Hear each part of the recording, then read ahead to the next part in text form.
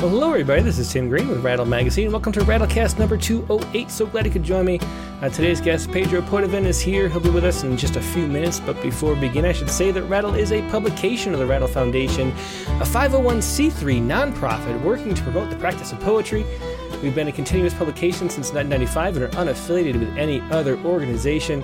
We just do this. We love poetry, and I know you do too, so please do click the like button and share. Make sure you're subscribed. Ring the bell for notifications, leave reviews. I guess the most important thing on iTunes is to follow. So just make sure you're following us. Even if you don't listen on iTunes, follow us on iTunes. And that's the most important thing to boost our algorithm and make sure that poetry is spread around the internet. And when you hear about anything, topics related to poetry or these poets that we have every week, they'll show up in people's podcast feeds, and that'd be a nice thing. So do make sure you're following us on iTunes and Spotify and all of those things. Now, before we begin with the main poet, we always start with a news poem. And Robin Turner couldn't be here today, but she had a beautiful poem, Little Bird. And I'll read her note to start with, a really short note right here. There we go. She says, "A poem of gratitude for my husband, his good heart in a time of great personal loss, of grief for our burning world and fear for the fragile future of American democracy." And that's what Robin had to say about this beautiful poem. And of course, the link there is to the mugshots of Trump and all the other people that were indicted this week. So that was the news story that inspired this poem, as well as personal things. And what we love about Poetry Respond always is bringing news and the personal and the music of poetry all into one object. And that's what we have here with Robin Turner's Little Bird for Artie. The hottest month of the hottest year on record. August in Texas, unrelenting. Mother had died just the month before. My mother. The world kept burning. And on the news, on our phones, all week the photos of treasonous men, their arrogant mugshots marrying every screen, suffocating each sensible citizen. How to breathe through the heat, through the spin and the grief. How to rescue from harm what one loves. When a red-feathered bird crashed into our window, it fell like a stone and lay motionless. Little bird, you said, and stepped out to the porch, bent to stroke, to tap-tap her still chest. Brought ice, brought tenderness, prayed mercy. In the morning you spared me from shoveling parched earth and gave up the lost creature to ground. You knew I would not be able to bury her. One more once beautiful thing. And that was Sunday's poem. That beautiful ending is what sold the poem. I loved the poem in the first place as we were moving in, and then that last line is just one of those ones that sticks with you and hits home. So thanks so much for sharing that, Robin. That was Robin Turner with Little Bird. And now, right away, we're going to take a quick break and go to our main guest, Pedro Poitevin. So sit tight, and I'll make sure everything's working, and I'll be right back with Pedro.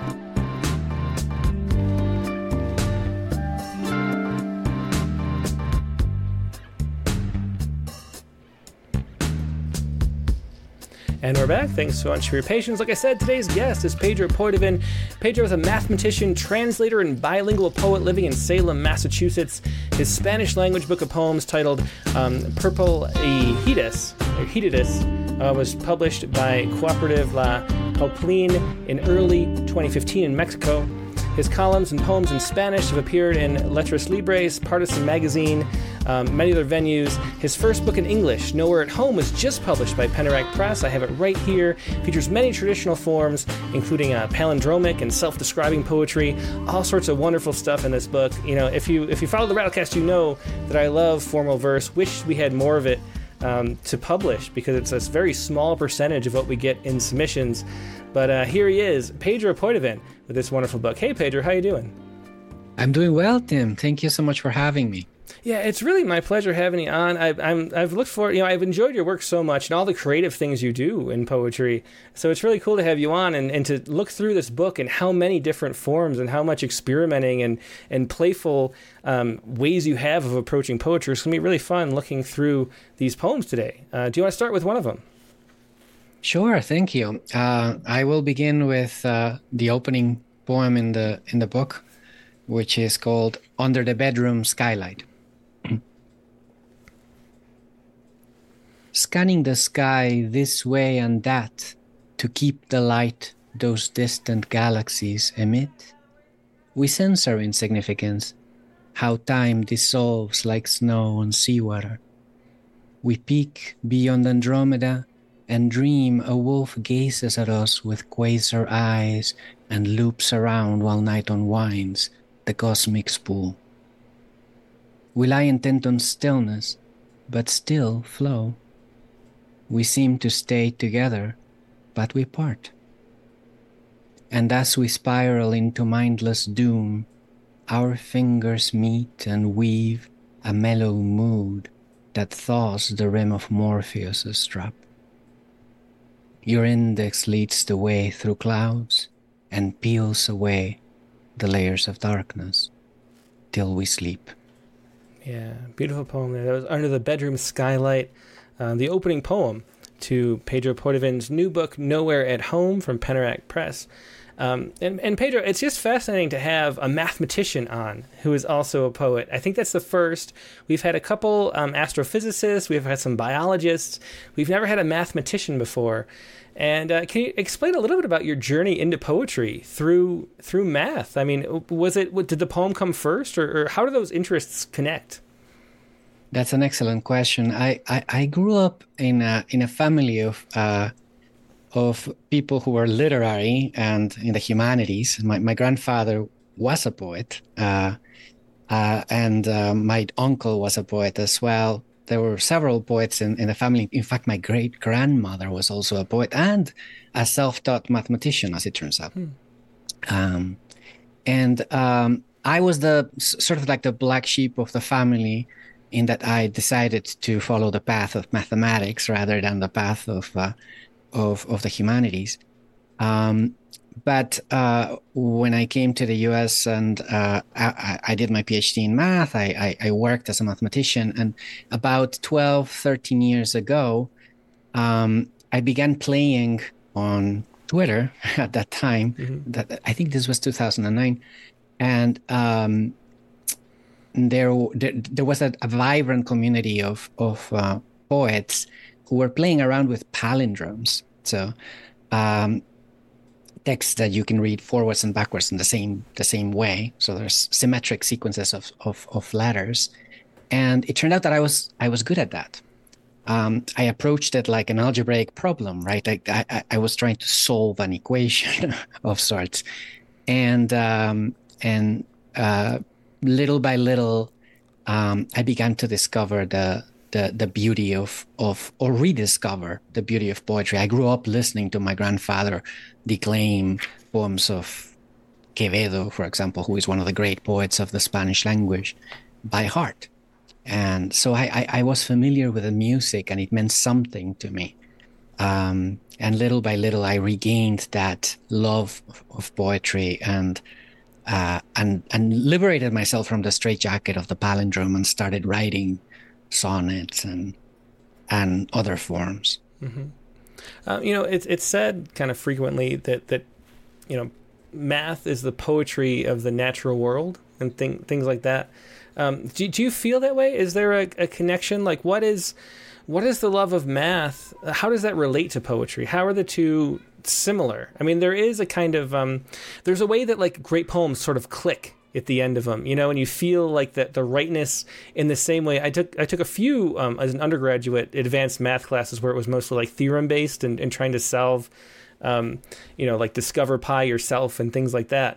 And there's a way that when you finally get these massive equations to click and it like adds up and both sides of the equal sign are like right, there is that feeling of like it clicks together like a poem does when it's like perfectly done. Is that the way that it relates? How do you feel like math and poetry relate as subjects of interest? That's an excellent question. I think that there are many different ways in which they relate, and they differ, of course.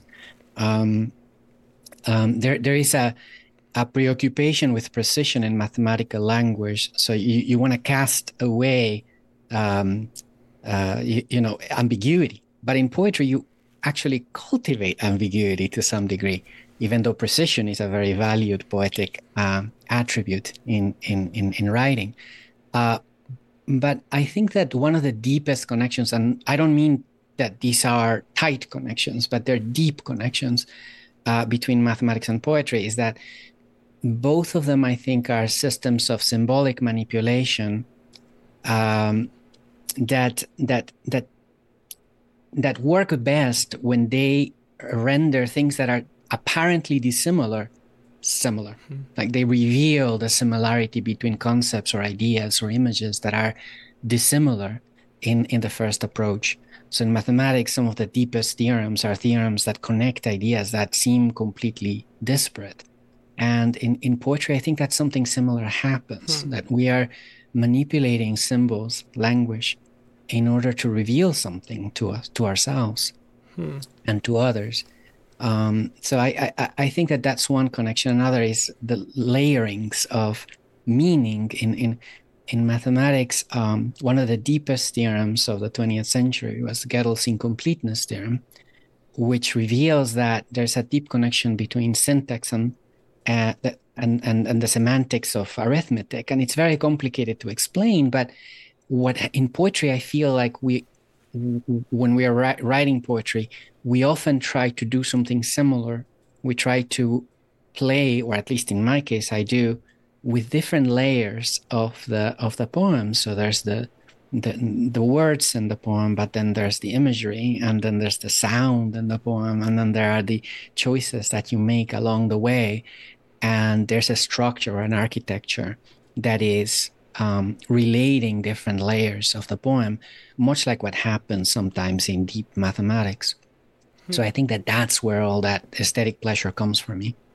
Yeah, it's interesting. You've already made me think about math and poetry in a different way, because I think of that equal sign as a metaphor, as like the cut in a haiku, or like the colon in those word problems where this is to this is this is to this, and that being the heart of sort of all our understanding. It's sort of like what we bootstrap our knowledge from. It's just saying like this thing is like this thing, and then we build our entire conception of the world from that. And so it's really interesting to think of poetry and math as doing the same thing through a similar process, even though they're different, ways of coding that comparison. Yes, that's right. That's right. I think Jorge Luis Borges, study in one of his stories. It's called Funes the Memorious, and Funes is incapable of thinking because he remembers everything. And so for him, for example, the dog that passes at 10 a.m. walking down the street is not the same dog, even though for us it's the same dog, than the one that passes at 2 p.m. on the way back or whatever. He sees the difference between the two dogs. There's some changes in the number of hairs that the dogs have, etc. And Funes is incapable of abstraction. Precisely, he can't really lump together different instances of a concept into a class, because he sees all those differences and he remembers them all. So Borges has this insight that thinking or abstracting is forgetting. It is necessary to forget things in order to think abstractly.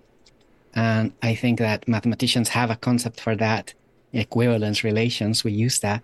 And in poetry, I think that we're playing with those kinds of equivalence relations, which are metaphors in our case. Yeah, that's interesting. And talking about the similarities between poetry and mathematics, what are the differences too? Like, is there something that you get out of doing poetry that you don't get out of math? Is it a way of like working your brain in different ways so you stay more rounded, or keeping your emotions as part of it?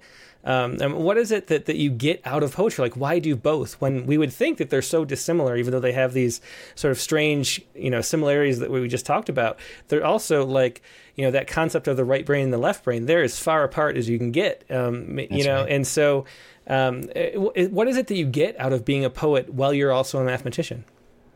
That's an excellent question. Again, I think I arrived at poetry out of intellectual curiosity, right? I wanted to see what was possible, what you could do. And I was stimulated by it as some sort of algebraic problem. But in the course of playing around with it, I discovered that I had really arrived at poetry out of emotional necessity, disguised as intellectual curiosity. And I think that that's what it clings my relationship to poetry because or the revelation for me is that when I'm doing poetry, I become more attuned to my inner self and to my own emotional needs, which are not so clear to me when I'm thinking analytically in the mode of a mathematician or a logician. It's hard. There's an estrangement that happens when your mind is operating in this very analytical way. Mm-hmm. Yeah, it reminds me of the way that certain inventors and scientists over the time have used dreams. Famously, like the structure of benzene came in a dream, the double helix to Watson and Crick of a snake sort of coiled around itself, coming in a dream. It's something to do with fire. I can't remember exactly the story, but certain ways that like trying to fight through rationally to make some kind of thing connect. Then we have this like subconscious working and working and working, and it comes out in dreams and it comes out in poetry. I don't know what kind of math that you do actually, but do you work on things where you're looking for solutions, and does the poetry help with that, with finding solutions to the problems you're facing? I don't think it has ever worked to help me find answers to mathematical problems, but the process by which I find answers to mathematical problems is very similar to the process of finding. So it's also, dreams are very important. Or I struggled with a problem for a long time, and then I was in the metro in Paris, and I remember distinctly that I had this idea, and I knew that the idea was going to work. And this was an idea that would juggle like probably over tens of different inequalities had to work out. Mm-hmm. And all of these inequalities did work out, but I had the strong intuition that I had already figured out the whole thing. And it was just a moment, an instant of illumination, enlightenment, which is similar to what happens when you write a poem. When you come to the idea of a poem, sometimes there's a moment of enlightenment, at least in my case. Mm-hmm. Yeah, well, I should say we should keep going through sharing more poems. Let's read another one before we continue the discussion, which is fascinating. Sure, I will read Identity, which is on page 11. You seem to be a bird about to flee, wings parted almost imperceptibly, but could have been a bird about to sing, beak on the verge of opening. You could have been 1,000 other birds that wouldn't fly or flew without these words. And as your eyes met mine, that sudden glance, perhaps a truth subdued by happenstance, you flew. And that was Identity. Again, we're having poems from Nowhere at Home, Pedro Poitevin's newest book from Penerac Press. And you can see in both the poems that we've seen that formalism, meter, is so important to what you write. But you said you started out with palindromes and sort of that kind of wordplay. So what was your process like from discovering, moving from that palindrome community that you mentioned, which I didn't even know existed, except for your publisher with Penerac, was the only other palindrome poet I know. We've since we published a word palindrome poem in the summer issue, so now I know 2 other palindrome poets. I think that's Anthony Etherin, is that his name? That's right. Yeah. So now I know 3. But but how did you move from that palindrome type of poetry into metrical poetry and the whole verse community, which is just there's a wonderful community based there in Massachusetts, and I'm curious how you found them, and was that part of your moving into meter and rhyme? Yeah, so first I started writing palindromes on Twitter, and Aurelio Essien, who is a brilliant Mexican poet, discovered me on Twitter.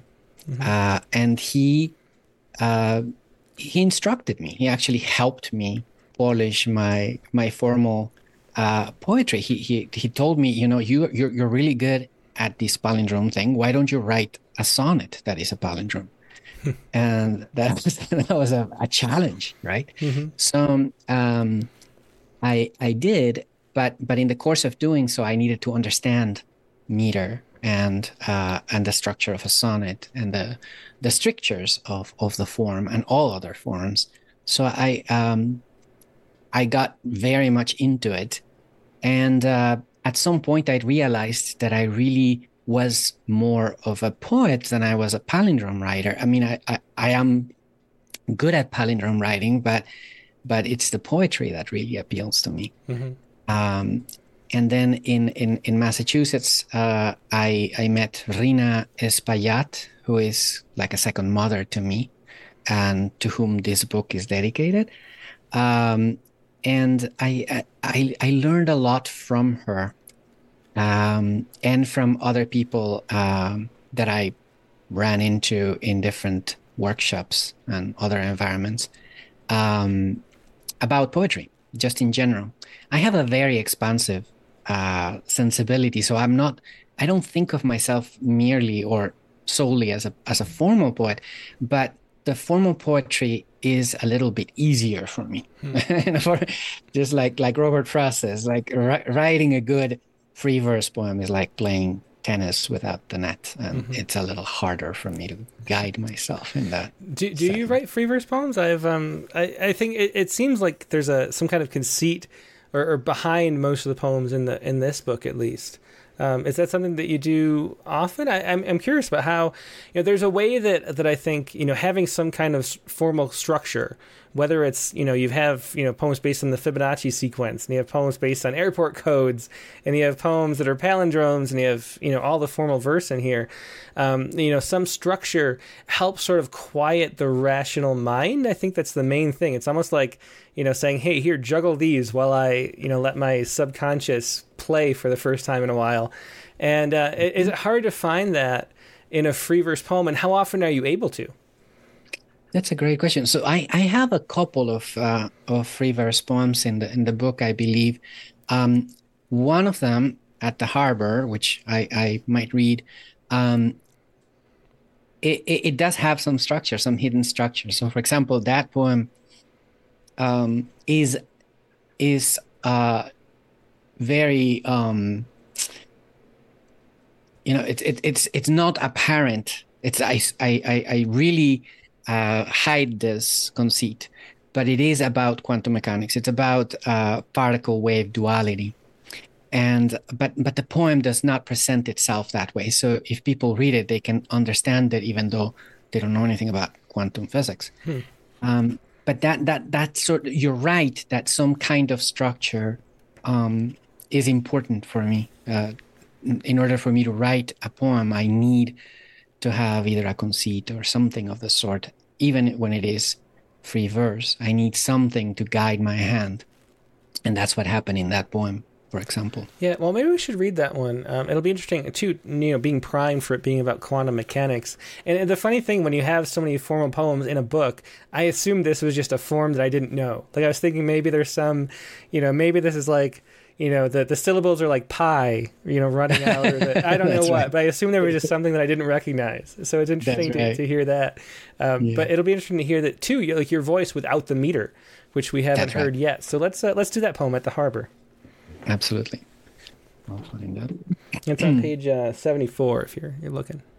Perfect. Yes, I have it here. At the harbor. I'm still not sure it's you out there waving in my direction. The dock is full of people waiting. Two women next to me talk about a remote revolution. The first of many to come, one says. And go, says the other. And while the first of them gestures, the other shakes her head. A child complains to his mother about the sudden smell of fish, but is soon transfixed by a seagull flapping its wings as it lands nearby. A man raises an eyebrow, and from the way his body shifts, I gather he's unhappy about the loud music booming through the earphones of a young man nodding along in solemn synchrony with the radio. I hear an improbable word, stardust.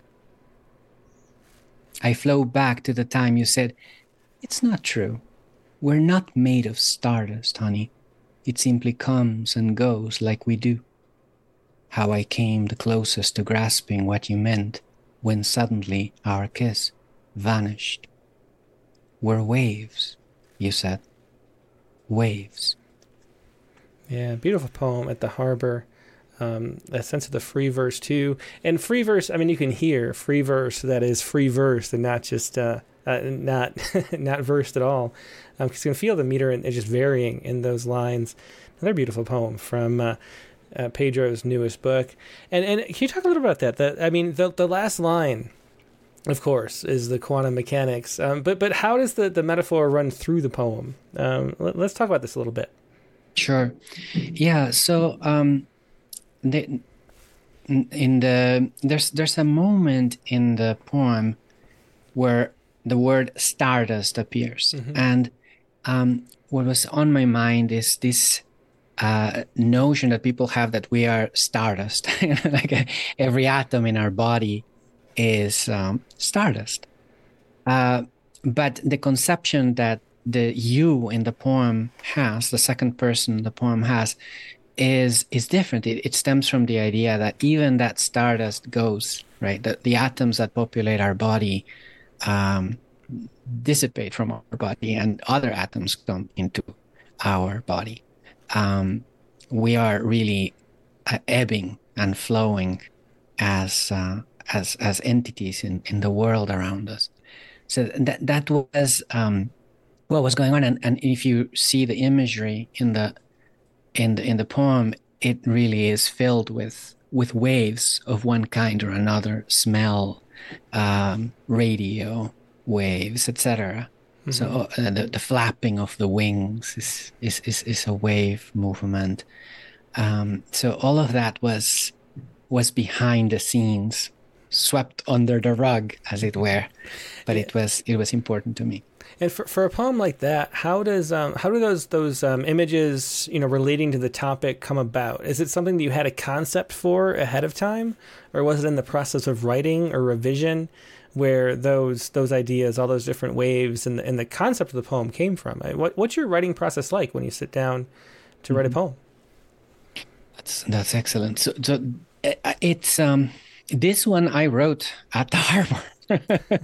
So I did write it there, and there are some poems that, for example, Under the Bedroom Skylight, the first one that I wrote under the bedroom skylight, and I noticed that my eyes were moving from left to right and right to left as I was looking at the stars, trying to fall asleep. It's a poem of insomnia, and that the eye movement suggested to me the conceit of writing palindromes or mirrors for the rhymes. So the rhyme scheme in that poem is palindromic words, like doom rhymes with mood, for example, where the letters are exactly in reverse order. But that was because I was noticing something about the eye movements. I wanted to be truthful about my own experience. The poem, in some cases, it's not, it's not ostensibly truthful, but there's some truth, emotional truth, that I am trying to convey. The design of the poem, I like to think that form looks for content and content looks for form. And it's hard for me to discern exactly what happens when, but sometimes I have an idea for content and I look for form, and then the form looks for other content, and all of that gets modified. And that's how the poem comes to be. Yeah, it's interesting. I don't know if you had any of the palindrome poems on the list of poems you wanted to read, but there's a section of several palindrome poems toward the center of the book. Do you want to read any of those? Because I'd like to talk about that concept, the idea of writing in palindromes. Sure. Yeah, I could read one of them. There is, I think, for example, Valentine's love poem could be. And which page is that? So I can. That is in page 46. Okay. You by me, My bed, a whole tone. Cinema, same nice motel. Oh, wait by me, my buoy. Yeah, that's fascinating. So then, of course, if you can look backward, you can see the you by me, my bed. So you can see the palindrome in there if you're watching on the YouTube, of course, or the Facebook or the Twitter, where we're all streaming. If you're listening, come find it. But you can see the palindrome there. And it's really interesting. I had a sort of a bit of a revelation thinking about the palindrome, because my first instinct was like, it's so arbitrary that these words happen to have the reverse order, the way we happen to spell them, the phonemes that happen to go to make these words go together. But then I realized that there's something arbitrary about just rhyme in general in the entire music of speech, you know? And so it's really arbitrary that like Ham and Sam rhyme. There's no reason they should, and yet we might have a poem that does that. And so it's pulling the sort of music out of the arbitrary nature of reality or something, which is in a way like what human beings are all about or something. So I had it was late at night. I had a lot of deep thoughts reading this book on an airplane. But how is that? Like, what do you think? What is your sense of palindrome poetry as sort of pulling meaning out of randomness, which is kind of what on a really fundamental level, that's what it is. I think there was a comment Nate Jacob left somewhere. I don't know if I can find it fast enough to read. She said, yeah, both poetry and math attempt to make meaning out of what initially appears to be chaos. And there's a way that palindrome poems make meaning out of like total chaos. Like it's like so arbitrary what fits together in a palindrome, and yet we're pulling meaning out of it. So how do you think about the whole concept of writing poems as palindromes? Yeah, that's an excellent question. I think that palindromes are. It's very easy for an obsessive person to get into them and not get out, which is a problem. But you're right. I think that the arbitrariness of the form or the structure of the form is inviting for experimenting. I think that I am at heart an experimentalist when it comes to poetry. I like to experiment with what is definable, or in mathematics we say definable, but what is expressible? What can you express under certain strictures in language? And the palindrome stricture is one of the hardest I know. It's extremely hard. And it's kind of miraculous that you can say sometimes something. On the other hand, I think that I also am inclined to study this issue of authorship. Like I think when I write a palindrome, I don't really feel that I am the author of the palindrome. I feel like I am discovering something like in the Platonic universe of forms, right? In the universe of mathematical truths as well. I am discovering something, and or if you think of it as writing, I am writing with a collaborator, and that collaborator is just language, and language in its conventional form in this moment. Because, for example, until the 1980s, the letter CH was a letter in the Spanish language, and now it's no longer a letter. So there's a lot of palindromes that are no longer palindromes. There's some conventions that form part of the process of the writing, and I like conceptually the idea of not being entirely the author, and giving some kind of negotiation goes on between me and language. I want to steer the poem in a certain direction, and language tells me, no, buddy, you gotta go this other way because it's more promising. That's what I like about it. It's really interesting. You know, I've always thought of, math as sort of the poetry, the sort of the cold poetry of the universe or something. You know, it's like the poetry that exists without human beings adding their like limbic system on top of it. And did you have the sense, though, I've been thinking about this more lately with AI and large language models, and the way that, like chess playing computers have discovered ways of playing chess and moves that we sort of just haven't thought of yet. And in the way that in a way, oops, I should have silenced my phone. Sorry about that. It's bad. Bad idea. But in the way so all the possible poems in a way are already written. you know, and we like almost haven't discovered them yet, which is what large language models sort of seem to tell us about poetry, you know, that in the same way that there's a sort of finite number of chess moves. There's a finite number of poems that exist, and we're sort of unearthing them like a miner looking for a vein of gold or something, as opposed to, you know, the expression of my soul creating something out of nothing, which is a more traditional way of thinking about poetry, maybe. So do you have that feeling, like when you write a poem, not a palindrome poem, but a regular poem, do you have that feeling that you're unearthing something, or do you think that there's something different going on with language and poetry that's not the same as uncovering some mathematical formula? Yeah, I think that there is a lot. The more strictures you have, the more it feels viscerally to me like what you're saying that AI is teaching us, which I believe is true. You can also conceive of writing a poem as a process of finding something in a Platonic universe. In fact, translation, I think of it as you know, there's a poem, there's a Platonic version of the poem, and going from one representation of the poem to another is kind of like going through that Platonic realm.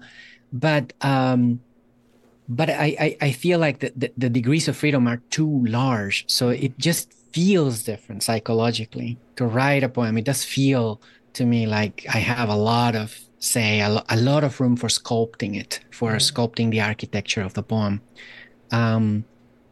And so it feels very different to me. I must confess. So yeah, I've written some poems that are the more experimental side of things. I do involve a lot of extra structures that allow me to feel like I am not entirely the writer of the poem.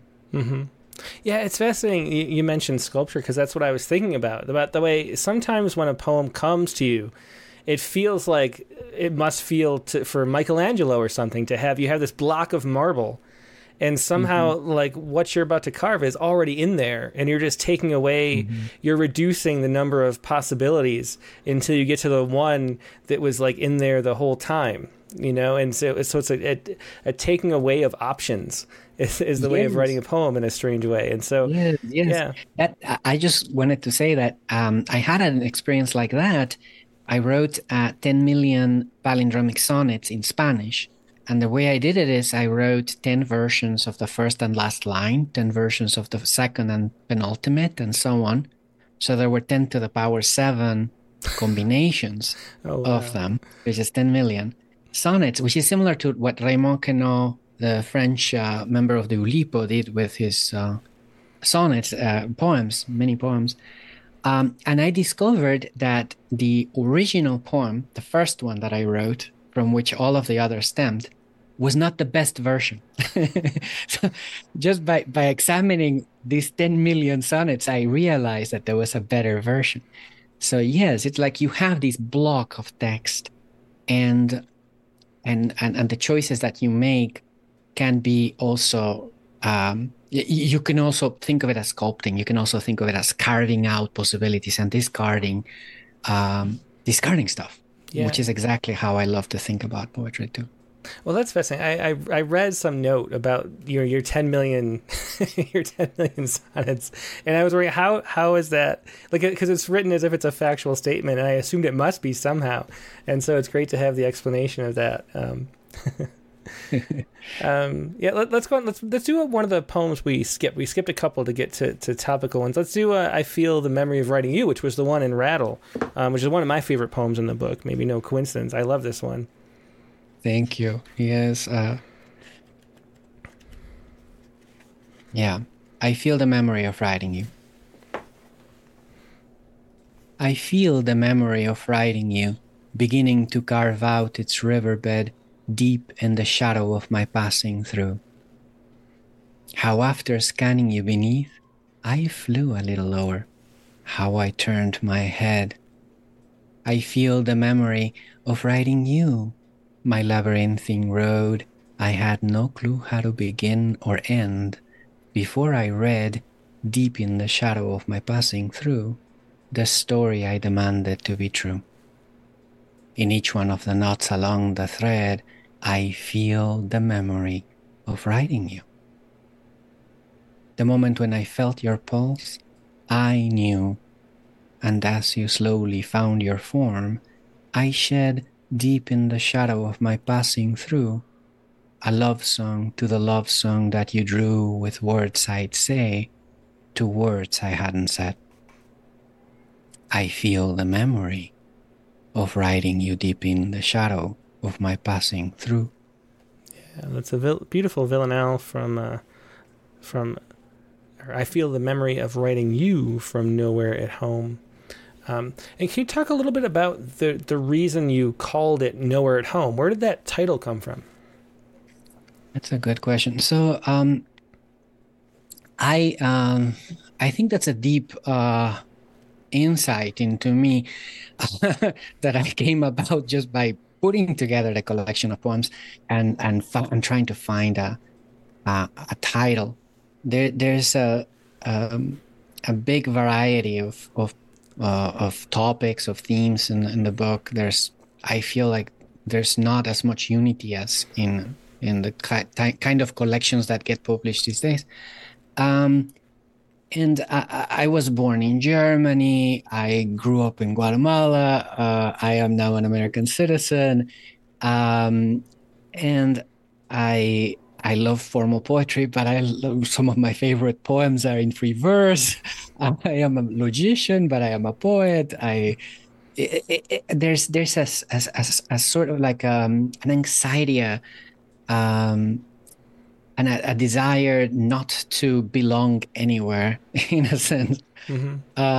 And then I saw that beautiful photograph that is on the cover, which is a photograph by my friend Arturo Godoy, a Guatemalan photographer, of a jaguar, and well, there's the footsteps of the jaguar, and then the title came to me, and it was an instant of realization that there's a lot in the book that has that feeling of nowhere, not being at home anywhere.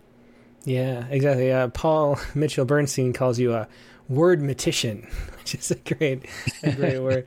And it does. It makes a lot of sense.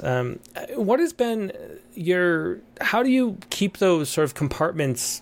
How do they fit together? Like, do people that work with you in the mathematics department, do they think it's strange that you do poetry on the side? Is that something that they're proud of, that they have a poet in the department? Yeah, they're very supportive. They're supportive. I'm lucky to have a very supportive department. But yeah, it's strange. There's no denying that. It is a strange affectation for a mathematician to do poetry. Yeah. Well, I think there's too little of that. Too little of people that aren't English majors focusing on teaching English and teaching creative writing. I mean, we need people writing poems from all walks of life, as the original description of Rattle said, and I think it's just true. I mean, we want poets everywhere, because poetry is everywhere and humanity's everywhere, and poetry is what it means to be human. If anybody has any questions for Pedro, please leave them in the chat windows, either on Facebook or YouTube. I'll try to peek at Twitter too, now that we're streaming on X again. But if you have any questions, please leave them, and I'll pass them along. But let's hear another poem, Pedro. What do you want to read next? I guess I could read the last poem in the book, which is called A Doomsday Prayer for the Polluting Ape. It's on page 76. Mm-hmm. Look at my brethren gathering today in airport transit rooms. They wander by as if untangling dreams, aflame but grey from noctilucent broom, a burnished lie. Behold, fair muse, a bright awakening. Valises hobbling forth, untiring hands filling out trifling papers, fidgeting. Disorder beauty never understands. Regard meek faces pondering regret, others upbeat and searching for some plain, others absorbed in labor, others yet deciphering abstruse passages in vain. Despite noise, carbon footprint, air pollution, accord them bitter hope for absolution. Yeah, it's a beautiful sonnet there. And then if you look at the next page, I'll read the note. A doomsday prayer, and I don't think anybody would have guessed this, but a doomsday prayer for the polluting ape is built from the 3-letter International Air Traffic Association codes for airports. A different way of reading the poem is as a 988,715 miles long itinerary involving 132 airports. So if you don't believe me, that the title A Doomsday Prayer for the Polluting Ape is right here, going from Andamuka, Australia, ADO, to Amsk Oblast, Russia, OMS, a dooms, and then Dayton, Ohio for day. And the entire poem goes through that way, a journey through airport 3-letter codes. So tell me about this poem. It was very surreal, I have to say, to read this. I came upon this poem while sitting at the airport waiting for my plane to start boarding. And so I started looking around, like it was like the universe was writing me a poem in the back of the book. So how did this poem come to be? Where did the idea come from? And how difficult was it to come up with these, constructing 3 letters at a time, a whole sonnet? Yeah, so it came to be because I had read a book by Chris Kerr, in which it's called Nam Gal Sips Clark, that book, and in it he allows himself only to use chemical symbols for elements to write text. So there are words that are prohibited because you can't put them together with the chemical symbols of elements. And that's what gave me the idea to do that in general, not just with IATA codes, but with 2-letter abbreviations of languages, 2-letter abbreviations of country codes, all sorts of different codes, and gave me the idea of writing enciphered sonnets, which I wrote in Spanish originally. So there's a Spanish version of this poem. Oh, wow. But it's not as long. It's just 1,000,000 kilometers long. So it's a little less long because there's so many more monosyllabic words in English. So this one is longer. I had to give and take. So there's some archaic sounding syntax. Like there's some stuff that I wouldn't ever write in a poem that I wrote myself, like brethren, words like so. But collaborating with the airports, this is what I came up with. Well, yeah, it's just fascinating. And then you have another one, which maybe we'll get to based on the genome in a similar way, the cat genome in particular. But for now, we had a question from, I think it was Nate Jacob over on Facebook. Yeah, he wanted to hear some of your poetry, more a request than a question, but he wondered if he could hear some of your poetry read in Spanish. And we do have bilingual sonnet, which might be perfect for that as a segue. Do you want to read that? Yeah, absolutely. So this is, you can think of it as a bilingual poet in a straitjacket, trying to make sense of the world. Bilingual sonnet. Trae hoy alpina cima el dios traidor, ese sumo detalle veride. Se mostró sin rubor de plata, fe es por creer final posee sonor. Y de demostrar obra, hielo raro, fe es por Dios reventeo pasé día solo, rapero loco, todo por Apolo, lo paro, podo, tosco, lo reparo. Loss aids a poet? Never, so I drop. See, for a role I harbor art, some deed, iron no sea, so plan I freer crop. See fatal Pedro burn, I sort some seed, I revel late. Do muses erode art? So idle am I. Can I play, oh heart? Yeah, it's a wonderful poem, bilingual sonnet, again, from Nowhere at Home, Pedro Poitevin's newest book from Peneract Press. And I wanted to ask too, being a bilingual poet and a formalist as well, what is the difference in trying to write formal poetry in Spanish as opposed to in English? English is sort of such a rougher language with so many different sounds, and the order of operations is more important, because of where the English continent or island was, how many times it was invaded, and all of that history. What's the difference between writing and how do you compare the two? My goodness, I am two very different, strikingly different poets. In English, I am more reticent than in Spanish. I feel more at home in Spanish, unfortunately. I have lots of insecurities as somebody who is not natively bilingual when I write in English. I think that it's very different to write in English and in Spanish. When I wrote I Feel the Memory of Writing You, the first thing I thought is, I'm not going to write anything again in English. This is too good. I'm not going to improve on this. But yeah, so it's very different. And the culture, the Povey's culture is also different, I think, in general. So it's completely a different vibe. I don't know what else to say. It's just so different. What is that? What is that different vibe? I'm kind of curious about that. Well, I think that the different cultures value different things at different moments in time, and in Spanish, for some reason, this formal games that I play and that I've sometimes not played, but sometimes I do play. They're a little bit better received in general than in English. Yeah. Somehow, I also feel like Spanish has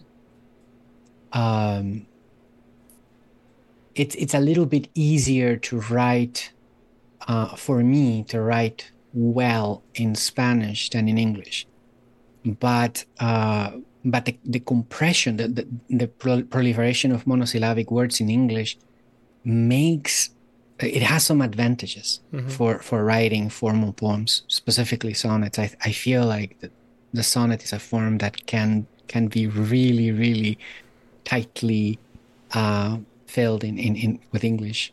So you can write very good sonnets in English. I love Keats, for example. One of the things that I noticed, which might not be true, but it's just a sort of a little hunch I get reading, poems, translated from the Spanish, because I'm sadly, a one language person. But it feels like English language poetry is a lot more often rooted in sort of time and space, and there's more of a timelessness to Spanish poetry. Do you feel that's the case, or is that just my imagination? It feels like sort of, and I maybe add it to the sort of the briefness of America as a country, the United States. How we don't have as much history as other places, maybe, or maybe the materialism, we're like rooted in the tangible moment. But it feels like there's sort of a sense of spanning time and reaching more over time in Spanish language poetry. Did you get a sense of that, or is that just my imagination? I haven't gotten that sense, but I think that probably you are likely to get that sense from the fact that the things that make it from one culture to another tend to be the more timeless things. They tend to be, I think it's harder to translate a poem that is very, tightly related to local conditions or local. It's harder for people to translate those poems. Yeah, that's a great point. Let's see. Well, let's hear another poem. I want to make sure we get through, and we have. Why don't we do As My Three Children Tidy Up Their Rooms, which is another fascinating an anagrammatic poem. And so explain what this is, and I'll play the video. We'll figure out how to read it while we're playing the video too. But explain what this poem is. Yeah, so I actually wrote this while my children were tidying up their rooms. So that's half true. I wrote a sonnet. So there's two texts. The first text is just a paragraph. It's just a prose poem, if you will. And it sets the scene. It explains what is going on. It ends with the words of sorts, which I like because it's about sorting the letters afterwards. And the second sonnet, the second part of the poem, is a rectangular sonnet. So it looks like a rectangle. It has the same number of characters in each line. It's self-descriptive, self-enumerating, and in some sense, well, it's truthful. Everything it says is true. And I wanted to write that sonnet before my kids finished tidying up the rooms. Wait a minute. Did you really did this anagram you pulled off in the time it took your kids to clean the room? No, just the sonnet. Just the sonnet. The anagram took me a couple of days longer. Okay. Because that'd just be too much. I don't know if I'd believe And it. the version that I had was it used the word sour, and my youngest, the one who has 19 stuffed foxes, that's actually true, that there are 19 stuffed foxes in his room. He did not like the word sour to describe him. So I had to fiddle around with the poem, the prose part, and it ended up significantly better thanks to him. So he's a good editor. All right, so I can read it. I'll read the first part first. As my 3 children tidy up their rooms. My sons, Daniel, Julian, and Gabriel, resident sportsmen, daze through sorry rooms while I write a stern, strict paragraph. One of them stutters, protests injustice. Another struts testily. The third pets our 19 stuffed foxes. It's easier to find warm coffee than mild peace. I kick a bad ball, ever peeved. Quick, I strain to see the end of this before they're done. They attempt to fit in unusual stuff. A cactus? Really? Such a stormy view from orbit on high. I see abstruse structures, unmade beds, and avidly stretched toward the even sonnet, a tactical cannon of sorts. As my 3 children tidy up the rooms. This sonnet has been crafted to comprise 560 characters precisely, but filler as its ink may be, surprise, it fits its witty argument quite nicely. 455 letters asloom, 105 non-letters in between.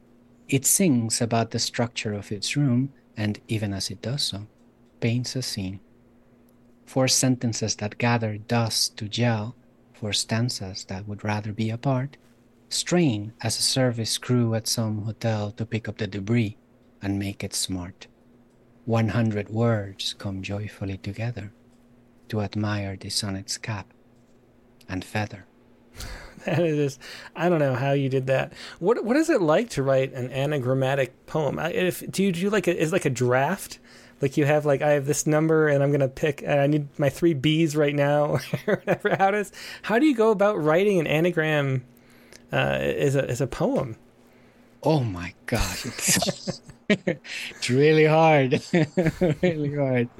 The first time I tried it was because I wanted to write 2 sonnets that were palindromes and anagrams, and I succeeded, and then I learned a lot doing that, but it was really hard. And this one took me a good 2 days really to clinch.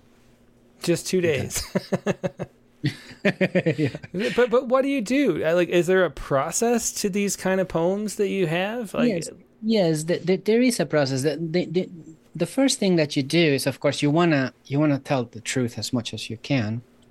Especially in this sonnet, I knew that I wanted to set the scene for the second one.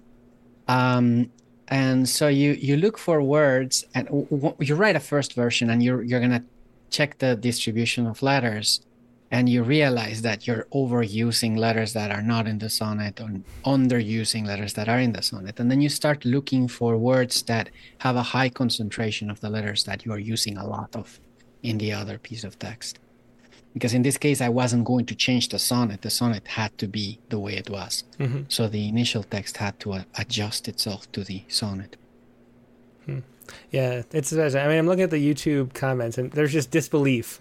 It's what that you could do. I mean, all these things that you do. How much of your daily life is devoted to poetry? Because I assume you have to do other things for your day job. How much do you set aside a certain amount of time every day, or just when the mood strikes you? It's like on vacation, you sit down and write a palindrome poem. How do you find time for poetry? Yeah, I don't. I don't. I find time every once in a while. For example, the sonnet I wrote while my kids were occupied. And then the anagram, it took me some work, but it's always like Twitter time. Like, you have 140 characters to interact with the poem. Right? You have a very limited amount of time because you have to go cook and you have to do some math and so on.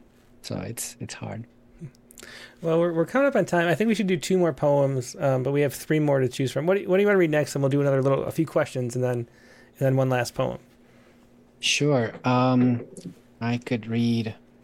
I don't remember. Oh, the cat genome. Why not? Okay. That's page 23, I believe. Yeah, I was wondering how you would read this, so that's interesting too. Yeah, I can explain a little bit. It's a bilingual poem as well. It combines the iambic pentameter meter of the English language with hendecasyllabic meter, the classical hendecasyllabic meter of Spanish. It's written in the smallest alphabet necessary for writing the 2 sequences of letters that I cared about, which are CAT and GATA, which mean cat in Spanish and English, of course. And I found this on it. It's not written by me, so it's written by Mother Nature in the genome of Cinnamon, an Abyssinian cat. So I just found sonnet in a genome. And I was a biochemistry major, so that's why I ended up looking in cat genomes. CCTTTGATTG GATCATTTAGT CGATTTACATT CAGAGTAATT ATTGATTAGGT ATATATTTAGT GCCATTCTACT AGTTGGTTTG CCATTGTTTCT TGATGTTTC TCTGATCCTT TTCTTGTCTGT AACACTTTTG GTCCTTCATT. That was a cat genome, and for those just listening, where it's CAT comes up, it's bolded so you can see the cat, and the gata too for cat written in there in the code within the sonnet. Just a fascinating way to go about it. And it does bring up a question, though, which a few people have asked sort of variations of this in the chat. But we think of poetry as a way to discover meaning. It's the way to find the things that you didn't know you knew. It's that the connection between the right and left hemispheres. It's the spark of understanding, leaping the gaps of knowledge. I mean, there's all those ways you can talk about it. But it's always like in search of some kind of like truth or reality that's like we didn't quite have a way to articulate. And how does all of this experimental play that you do affect your truth-seeking within a poem? Is it a way, do you find that these sort of exercises that you go through unlock meaning that you didn't know you knew? Is that just part of your process? Or is it more a play with language where you're having fun? How does that affect the truth of a poem? Yeah. So in this case, I think of it as a conceptual poem, and it is the architecture of the concept that really hits it home emotionally for me. I was a biochemistry major in Guatemala, and so I find myself in years later here in the United States, learning to program in a suitable language to enter into genomes and find sonnets in the genome of an animal, in this case a cat, because I love cats. Mm-hmm.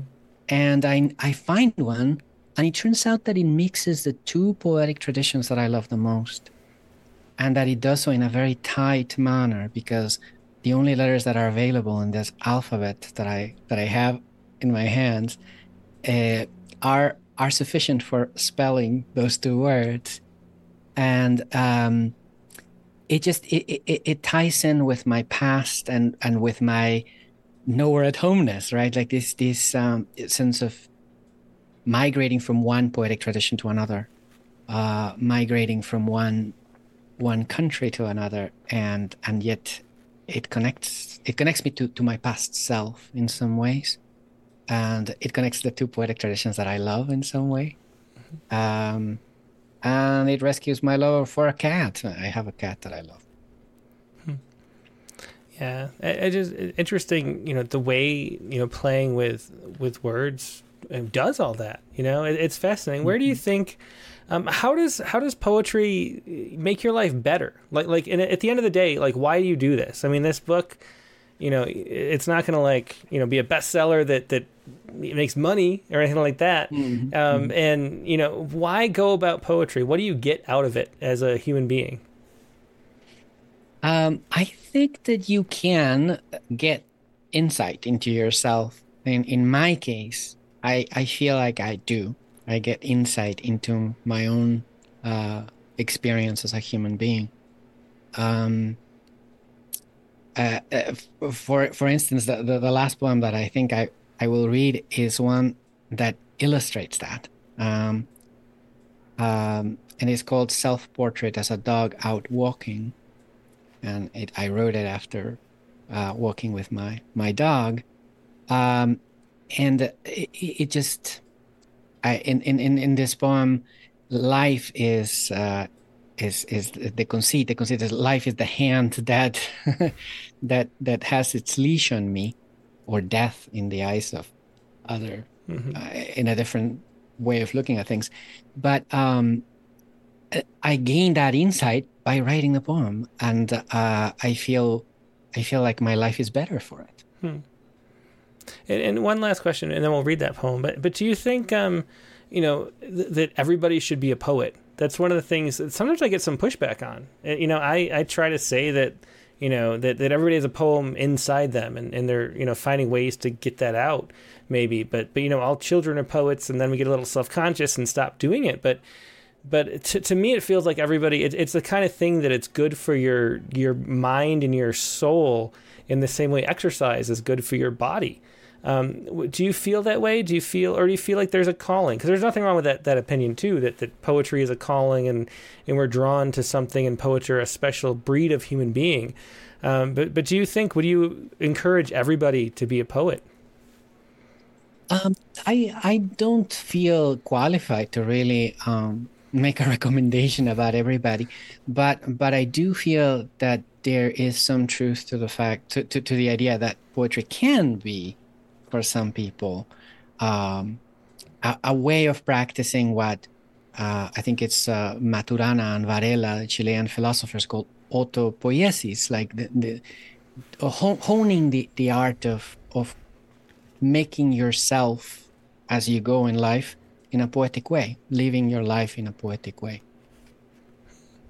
So, and that's how I deal with it. Yeah. Mm-hmm. Well, we're all glad you do. That's for sure.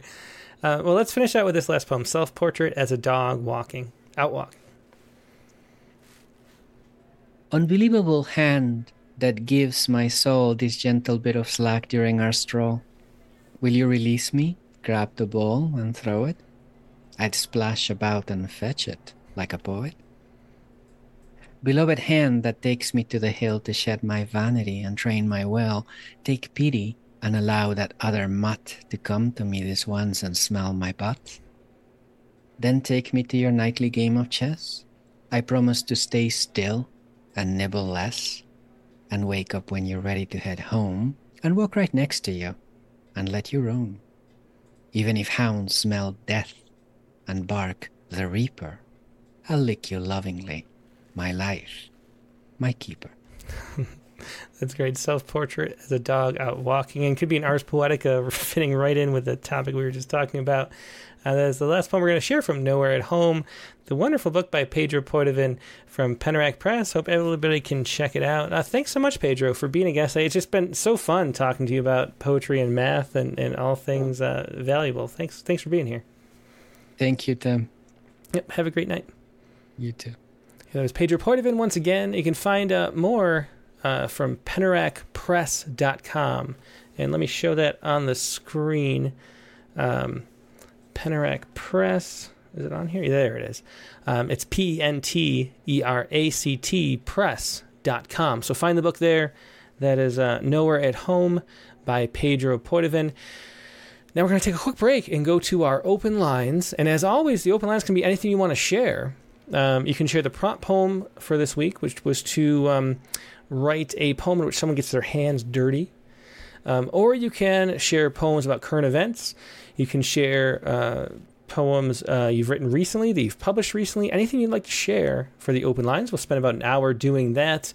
I'm going to put the Zoom link in the chat windows on Facebook and YouTube. If you're watching on X, find Facebook or YouTube. I'm not going to post it there because that seems like kind of inviting trolls. But we'll post that in to Facebook and YouTube right now. And before you join, though, let me put this on the screen too. Email your poem to OpenMic. That's openmic@rattle.com. You can also submit it to our new Prompt Poem of the Month feature. So either way, make sure I have it so I can show it on the screen. Either have it submitted through Submittable to Rattle's Prompt Poem of the Month, or email it right now to OpenMic. That's openmic@rattle.com. And I'll be right back with more poetry. So sit tight right where you are.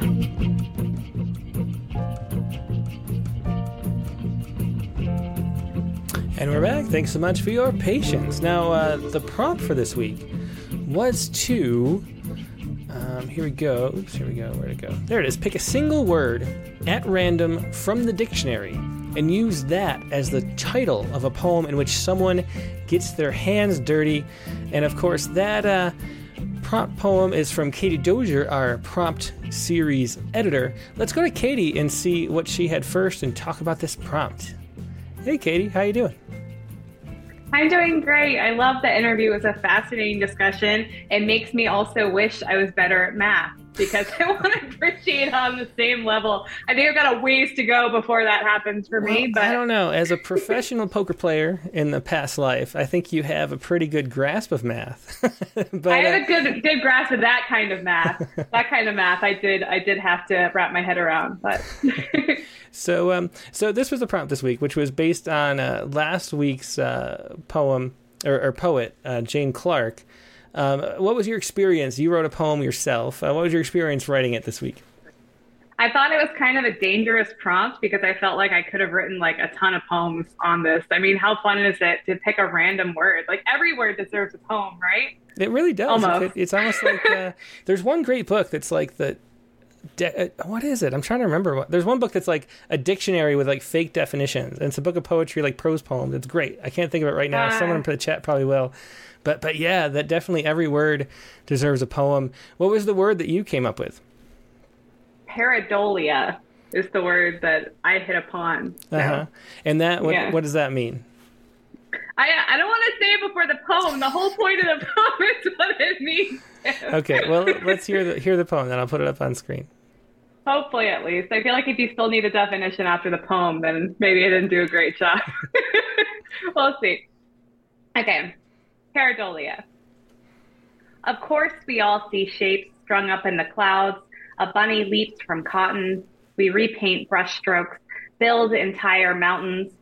When I dig my nails into the truth, each twig draws a new square root.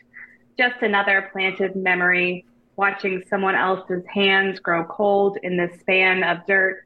An oak is both a tree and tomorrow's absentee. The bunny leapfrogs from the clouds and hops into a hat, winks. Did I just imagine or did I conjure that?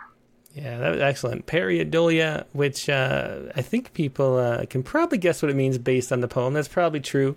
But for those not it's the recognition of patterns in things where the meaning doesn't exist. So the face on Mars, the Jesus in toast, the consciousness in ChatGPT, all of them kinds of pareidolia. I put forth that the bunny we see in the sky is just as real as the bunny we see on the ground. It could be. So, and then it was running toward the ending too, which to me was it made the poems kind of easy because you knew where you were going, a little trajectory. Yeah, that's true. All right. Well, thanks for sharing that. And Katie and I do the Poetry Space also on Twitter or X.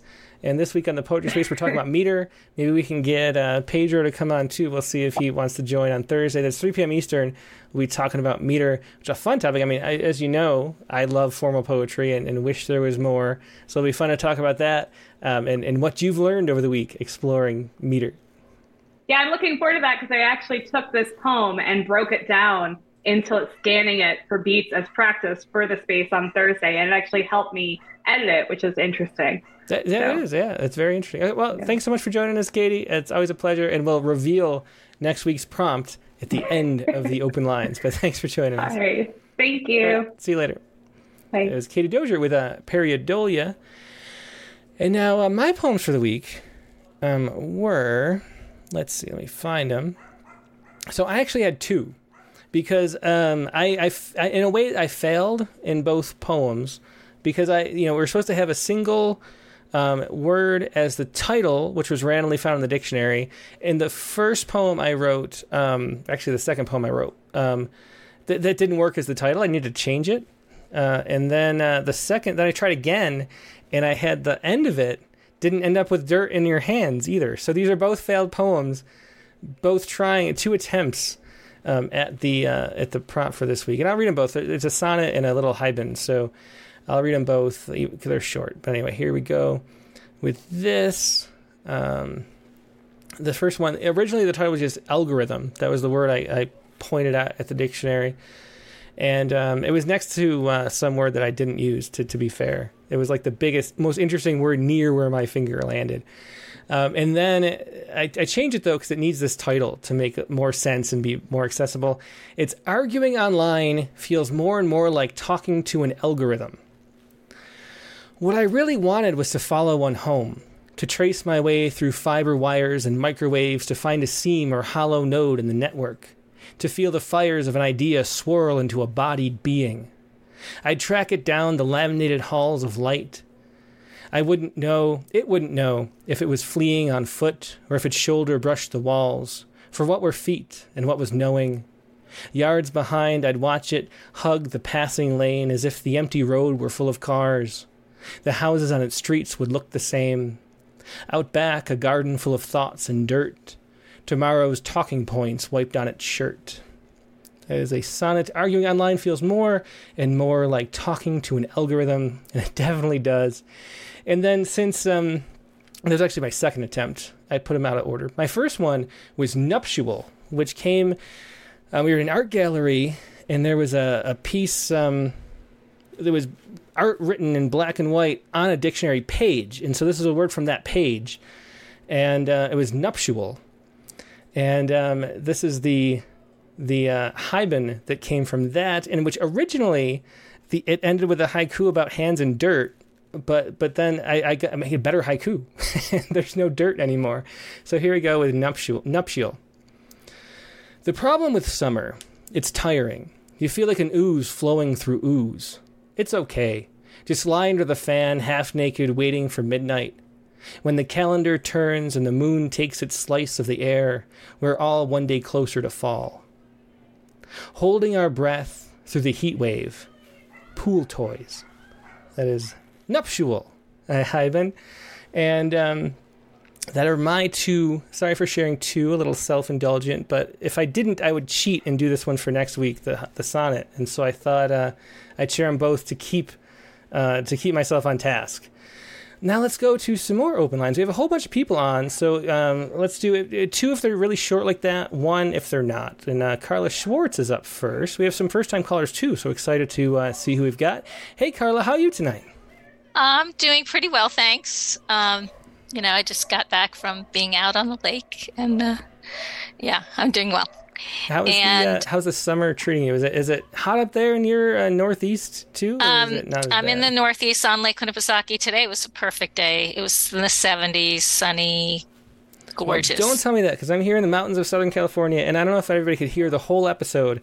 My computer tower has been like just droning on with a fan, and I'm like praying that it doesn't like melt, because it's like 95 degrees outside, and I have no air conditioning. I'm sorry. I wish I was out on the lake. All right. Well, here I go. I'm going to maybe I'll come back around for a second poem, but I don't think so right now. Okay. So this is my prompt poem, which, by the way, I'll just say to you, Tim, you wrote a prompt poem because that prompt prompted you to write that poem. That is true. They both count. It doesn't matter what it comes, as long as it generates a poem, we're all happy. That is a great point, Carla. Thanks. Exactly. Okay. And the word I chose at random from actually a random word generator, because I didn't feel like going through an actual page dictionary, which I don't have, is attitude.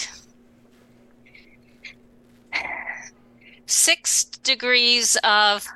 I know Kevin Bacon. He's on my Instagram. He sings. He dances. He shows up in my dream. He showed up in my dream last night.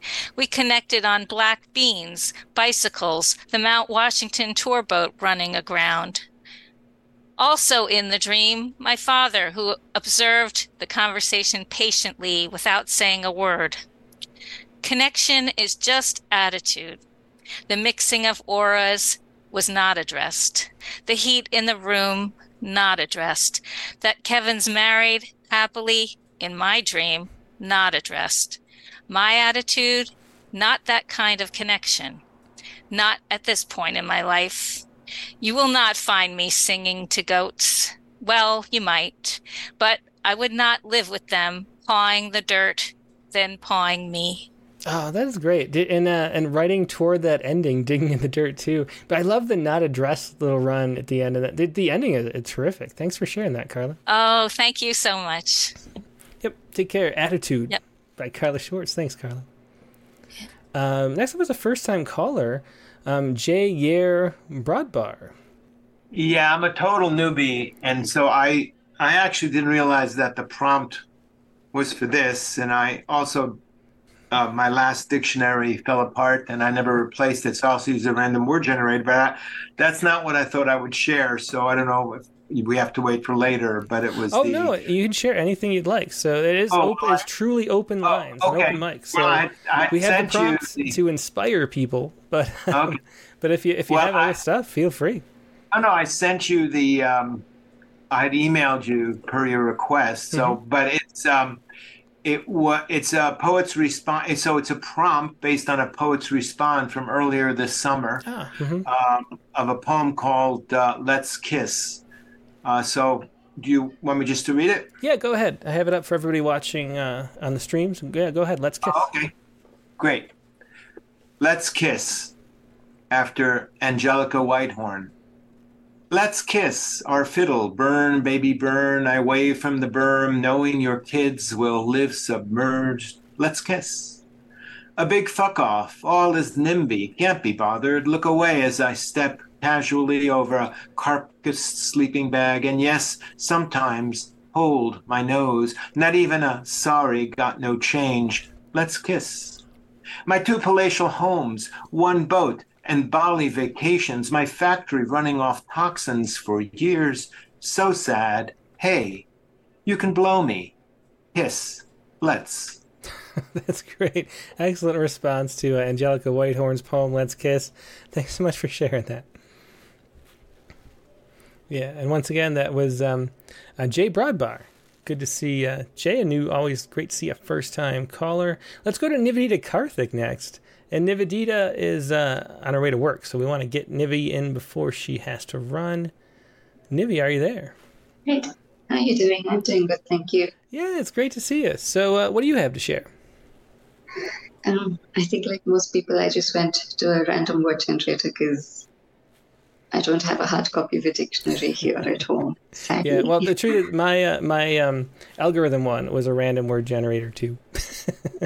It's just the way to go about it, you know. I mean, we're modern folk here in.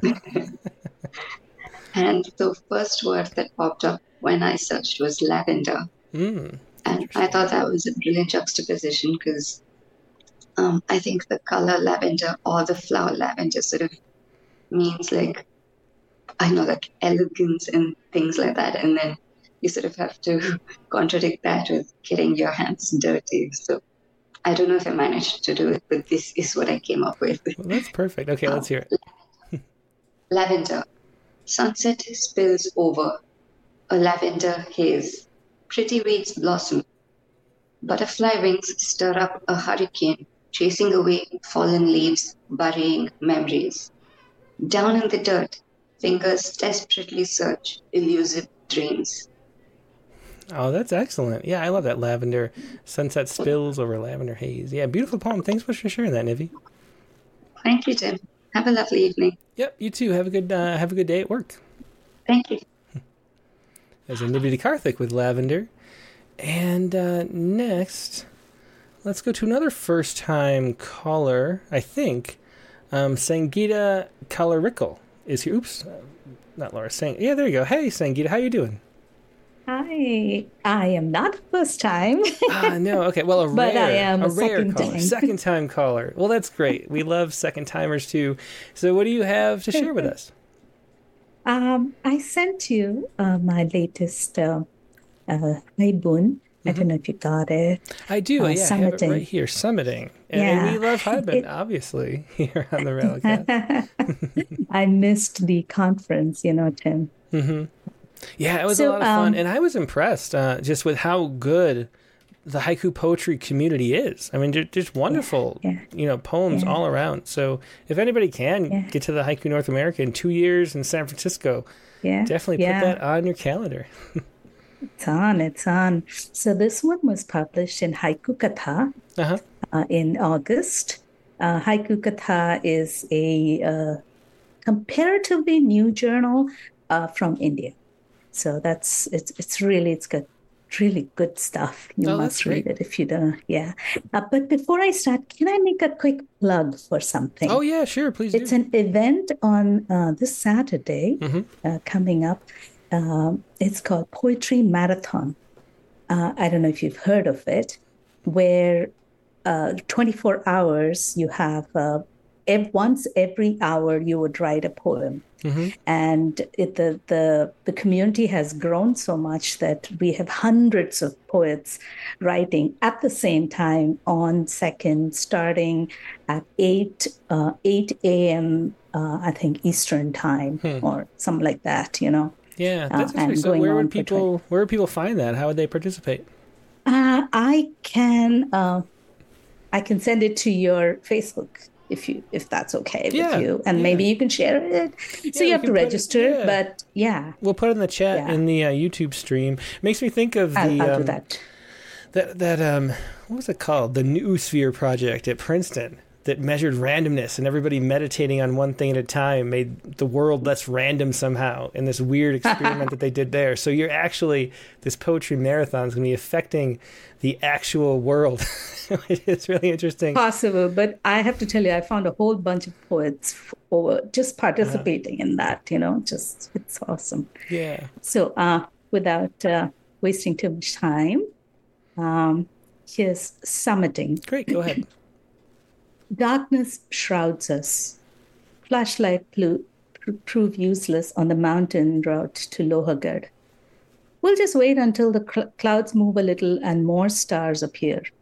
Whitey's voice reaches the trailing member of the group. We all stop, puffing and panting. Edges of leaves brown before the first florets bloom. We squint and try to discern the shapes of trees, bushes, boulders. A twinkle appears, then another, and within a few seconds, a large rally of light points. We stand agape. our urban hearts pound loud. Perhaps when clouds are so dense, the stars descend on the earth.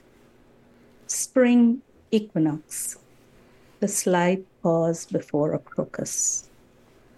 Whitey returns from his quick walk ahead, his palms cupped. Come, see my fist light up. We huddle around him as he loosens his fingers enough to show his glowing fist. We let out a collective gasp. And then, in a moment, as he opens his palms, drops his arm to his side, and the firefly takes off, glowing now off, now on. New destinations, what fallen leaves leave behind. Oh, that's beautiful. Excellent, Hyman. Summiting by Sangeeta Kalarickal. Thanks so much for sharing that. That was beautiful. Thank you. And then, before you leave, put that Zoom link in, or put that link to the marathon in the Zoom chat. Yeah. And then we'll move it over to the YouTube and stuff. Then everybody can get it. Yeah, thanks so much for sharing both of those things. That was great. Summiting. Thank you. Once again. Bye. And next we shall go to, trying to do a different order than we usually do. Mark Grenier. Let's go to Mark Grenier next. I think certain people are quicker on the button, and we're going in reverse order this week of button quickness. Hey, Mark, how you doing? Hi, Tim. Pretty good. I actually tried the prompt phone this week, except I didn't use a dictionary either. I have a word-a-day program, and I just grabbed the word of the day. Ah, interesting. And so what was the word of the day? The word of the day is frontistery. Oh, I've never heard that word. So I never heard it either, and it's a place for thinking. Interesting. Okay. And here's the poem. Oh, what a heavy book this is, like the porcelain pedestal on which I like to sit and shit while contemplating the universe, or looking up at last, that word I couldn't forget from another poem I don't comprehend, another magnificent word with which to dirty my two poetic hands, where odes compelled by purple angst into twilight skies and infernoed Pacific breaks must crash and burn, where ash smokes down on heads and hands of those who weren't trying to escape providential electric lines, grounded near those who failed to escape, who were living in an island paradise like unrepentant Luddites, and are now beat down, begrimed and bedraggled by smoke and ash, with burnt and blistered hands from firebrands falling into their heads, onto this open dictionary, this frontistery, abandoned now, the gates of paradise. Yeah, another poem with a great ending, and I love that word, frontistery. I'm going to have to start using that more often. I'm about to go to my frontistery. I'll see you later. Sounds good. Okay, thanks, Tim. Yeah, thanks so much, Mark. That was Mark Grenier with frontistery. Yeah, that's a great word, and important poem, too, with the events of the news in the last week. Next, let's go to Nate Jacob. Hey, good evening. Hey, Nate, what's up? I'm having a great time. That was an amazing interview tonight. Yeah, I've been looking forward to that for a while. Pedro was one of those enigmas that I was really looking forward to getting to know better. You are another enigma. Well, hey, I wrote a prompt poem. Excellent. From an actual dictionary. Ooh, real dictionary, real paper cuts cover. And everything. Little tape on the cover to keep it together. I use the word literal, not the word literal as we normally know it, but littoral, which is of or relating to the shore of a lake, sea, or ocean. Another word. That is a word I knew, actually. What? Yeah. I know where I go. I also wrote a American sonnet. It neither rhymes nor did I pay attention to meter, but there are 14 lines. Perfectly so patriotic. Thanks so much, Nate, for sharing that. All right. Literal. Low tide rain rising up from the fish scale sand, and me again, reminding my waiting young daughter that hearts are most easy when drawn top down, and true love requires an arrow to pierce it. This is the reach of the sea where we first sensed the rise and fall, the back and forth, the scroll of our lives cutting clean through driftwood rings that marked time's escape, marked us as its own. We would have stayed suspended there forever, like kites from her sand-caked hands, curled too tight until wet, gritty strings knocked deep her tender palms, while the rush of the surf pushed us further upshore, the hidden sun pressing down and pushing back and back, time ticking too soon through our own wounded hands. Oh, that's a beautiful poem. Littoral by Nate Jacob. Thanks so much, Nate. That was just beautiful. Thank you. Yeah, thanks. Great show. Thanks again. Yeah, Nate Jacob with Littoral. Go to Laura Berg instead. Hi, Tim. Hello, everybody. Hi, Laura. Well, this is from last week's prompt, and I made a villanelle, and it was just kind of lugubrious, so I disassembled it, and this is what remains. Interesting. Okay? Let me pull it up for everybody. Submittable is slow today. Did you submit it there? I did it on the. You can get it in the email. In the email. Yeah. Okay. Let me try again. I just recently, or it's on Submittable from a little while back. Okay. A few days back. Is it the ghost whale? Yeah. Okay. There we go. Unsubmittable. Okay. I found it. It's changed a little bit since then, but so it's called Baki Kujira, which is a Japanese imaginary animal that is a whale, but it's only bones. It's a kind of a ghost whale. Oh, that's really interesting. I haven't ever heard of that. So this is called Baki Kujira. All we could see of Baki Kujira was the skeleton he floated in when that ghost whale breached the brine. Cosmic blue eels writhed inside him. Royal crested terns soared through his bones. We sharpened our harpoons, but he had no flesh to pierce. Monster, we cried, as if to blame him for our cruelties. Whose phantom could he be? We cowered under tarps in our fishing boats and prayed. And when at last he yawed away, we scuttled back to our cozy port to wait. A ribbed moon arose. He floated in and beached.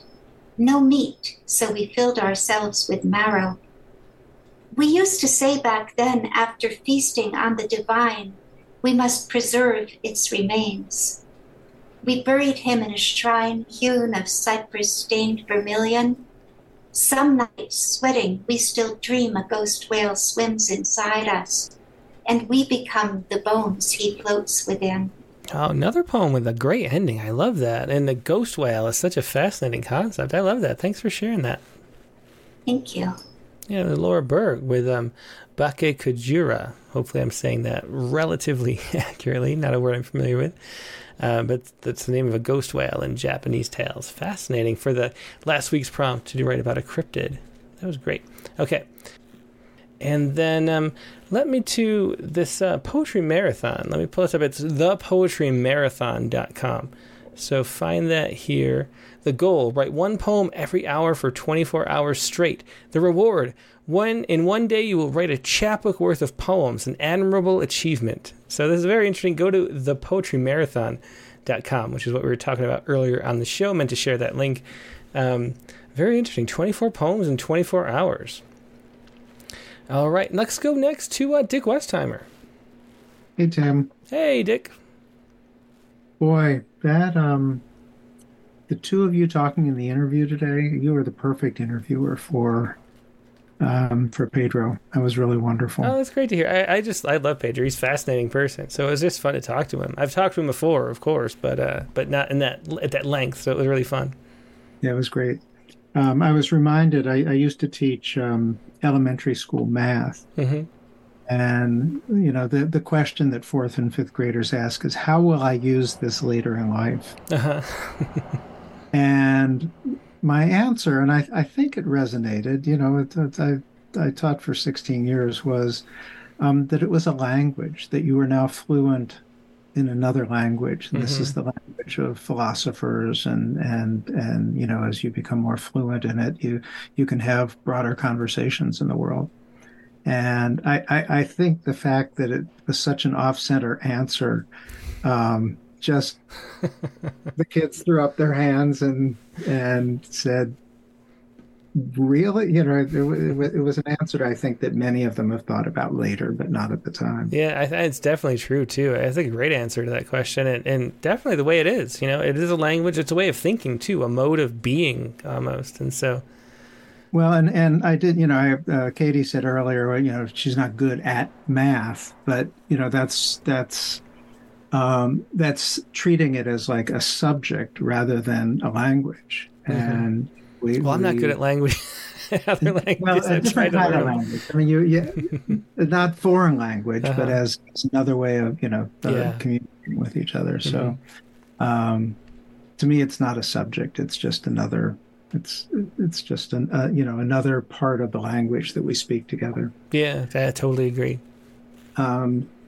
So I think I'll read. I sent you 2 Poets Respond poems, but I think I'll read the one I sent a revision in email to you just a moment ago. Okay, the hurricane. Yeah, the hurricane. Okay.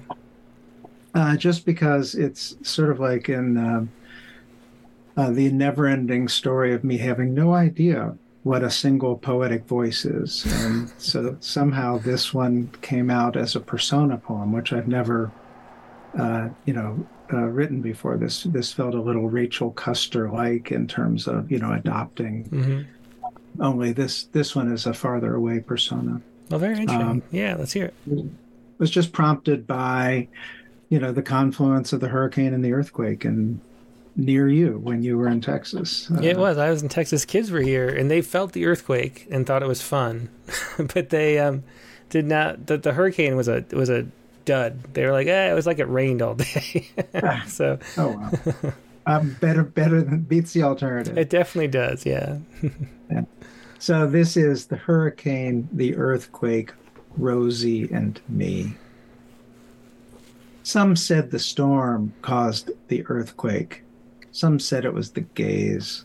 The seismologists say it was a deep thrust fault, but all I know is the dishes clattered, the dog twisted his chain so tight I had to call Hank to help get it undone.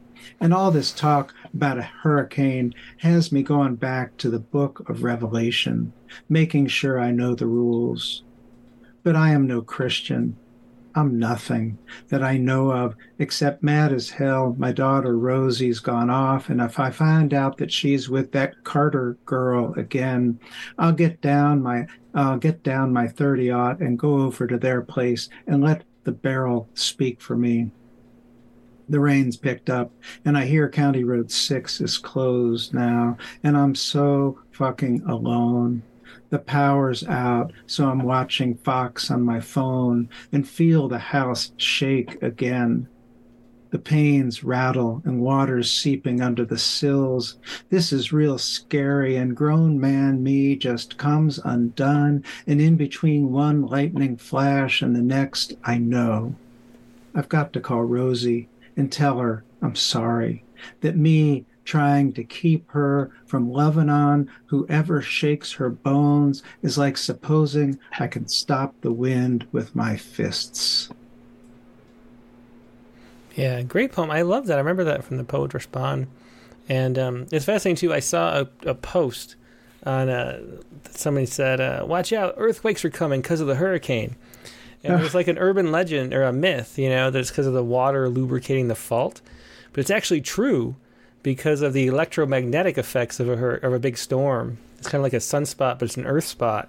And then there's the piezoelectric effect, which, you know, electricity moving through the mantle.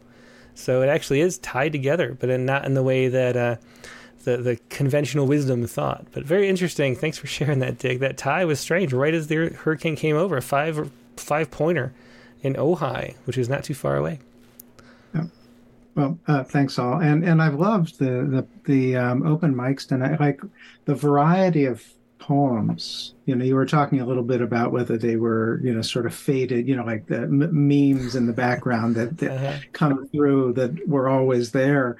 And it's just impossible. Like the infinite variety that we've heard in just 10 poems tonight is yeah, that's a great point. It's like one of those things. There's more possibilities than is like time in the universe, like more than an electron could flip or whatever. Yeah, that's what it's felt like tonight. Just all the variety from a prompt and from the news. It's just terrific. For sure. Yeah. Well, I agree, and the open lines just get better and better. It's just one of the great things about the Rattlecast, and thanks for being a part of it always, Dick. Thanks. Bye. Yep. Bye. Dick Westheimer with the hurricane, the earthquake, Rosie and me. Let's go to Nancy Tinnell next. Hi, Tim. Hey, Nancy. Good to see you. This has been a great evening. It has. It definitely has. Oh, absolutely. I call this my poetry school. Oh, that's great. Every Monday. That's what we'd like it to be. Yeah. I did pick a dictionary word from an actual Merriam-Webster in my son's old room, left over from his college days, I guess. And I landed on the word paltry. Ah. Mm-hmm. And I thought, what will I do with that? But here's what I've got. Okay. Paltry.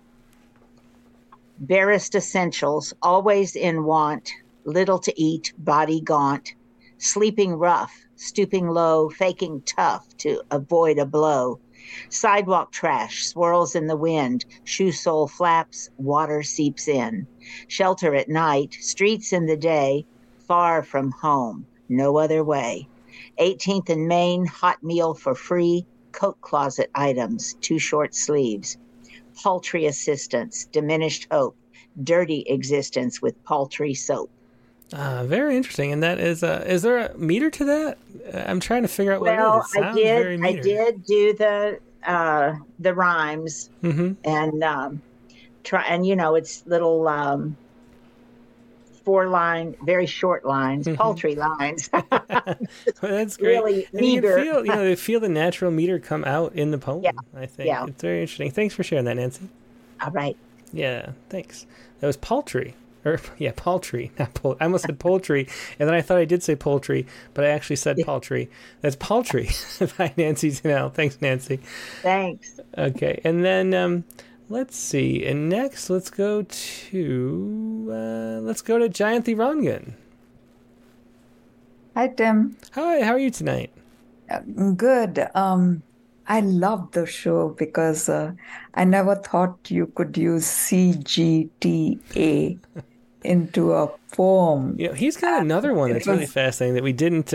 You'll have to. It was right across the page from that. This is a sonnet. And you can't see it. You'll have to glance at it back on the YouTube screen. But I'll put it on the screen right now. It's a sonnet that only uses punctuation marks. But when you say slash arrow, single quote dash, like the dash rhymes with a slash. It's like an actual. I don't know. You'll have to see it to get it. But it's a sonnet with no words. But it actually is iambic pentameter in a Shakespearean sonnet, which is fascinating. He just comes up with the strangest things, that Pedro. I know. So today, I'm going to read a prompt poem, but this is such an unusual word. I was looking up the meaning, and I do not have a dictionary at home. So this is online. And do you have it? I sent it to you. Yeah, I have it on the screen. It's Zagan Ruhe,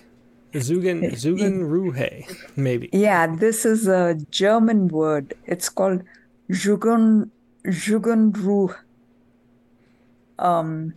Interesting. Well, I was not close, but that's okay. I had to look it up because I had no clue which language it belonged to and what it's trying to, what its meaning could be. So it turns out, and the meaning comes through in the poem.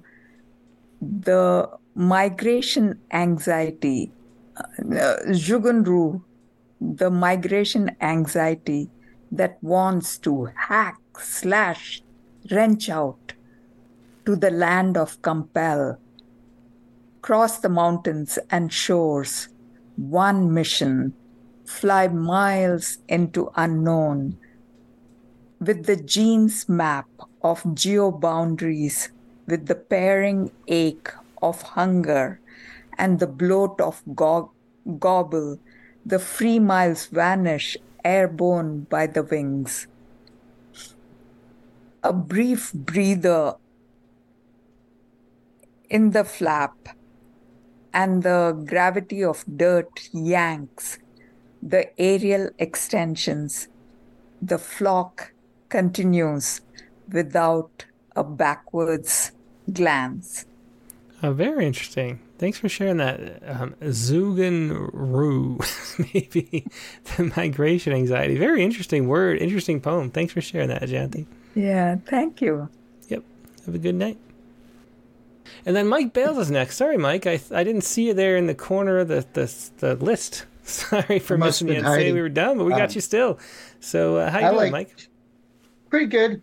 This poem kind of reminds me of all the back and forth I'm doing to get out this book between the editor and me and the layout person. He tends to lay out things sometimes his own way, and I say no. Then sometimes the feature in Word capitalizes lines that shouldn't be capitalized, so there's a lot of back and forth. For anagram people, I've got to mention Dora Malik has a great book of anagram poems. It's called Stead. Mm-hmm. But this poem I heard something from one of your critique things where I reversed the poem. Uh-huh. So I wrote this one way and reversed it, where I worked backwards, except when I came to the first stanza, I kept it in the original order. Mm-hmm. And it's a poem called Instant. Interesting. Okay, go ahead. Sailing a sea of imagination to see clouds as ancient vessels and reflections of the sun, the poem looks to endless skies. Of a blank page and the calling from desires created draft after draft. Into a greater whole in words, when changing lines, a poem gets its hands dirty. Creating new form and shaping soil in its palms, it has all it needs, the poem discovers. The poem, while taking a walk on a journey unknown, trips and falls to the ground. Oh, really interesting to see that reversed. Yeah, that was an incident. Thanks, Mike. Okay, thanks. Yep, always a pleasure. It's Mike Bales with Incidents. All right, well, we are crumbing up on time, so that's perfect timing. Let's do the Saiku really quickly. And the Saiku this week, another one written on the plane. This was based on, there were a whole bunch of, I wrote a bunch of Saiku. This one was the one that was sort of the most fun, and so I thought we'd share this one. If you can see this, and again, I gotta shrink. They really like to make phone-based. Okay, there we go. So, scientists solve mystery of why thousands of octopus migrate to deep-sea thermal springs. I always thought octopi was a plural, but maybe not. Anyway, there's a beautiful photo, too, of the octopus migrating to these thermal springs. And it turns out what they do, so thousands of these octopus off the coast of California migrate every year to lay eggs there. And the reason is because those nutrient-rich warm waters make their eggs mature faster, and so they're born more mature and more ready to survive in the environment. And so their offspring survive better by migrating to this thermal hot spring off the coast of California. So very interesting little haiku there. We got some video too, which we won't play, but we're off the coast of in the Davison Seamount. There's this octopus garden, they called it. I love that phrase, octopus garden. So here was the haiku then, inspired by that. Schoolyard, the octopus garden offshore. Schoolyard, the octopus garden offshore. That is your haiku for the week, and that is the show for the week. Katie Dozier is still here on the Zoom, so let's pull up Katie, and we can mention the prompt for next week. Hey, Katie, are you still there? Hi. I am. Great haiku. I'm so thrilled to learn that an octopus garden is a real thing. I thought it was just something the Beatles made up for their song, but it's a real thing. It is, yeah. And it's those little cute little guys all being born all at once right off the water there. Aww. So what's the prompt for next week? This is inspired by Pedro. What do you got for us? So next week, there were multiple this week that would have adhered, I think, to this prompt, as it turned out, including my own. But this is going to be to write a sonnet with a number in it. This has to contain a number and be a sonnet. Of course, we will give kudos to people who write sonnets that aren't our lazy American sonnets, but I'm one to talk, as I tend to write lazy American sonnets. Well, you are American, so forgiven.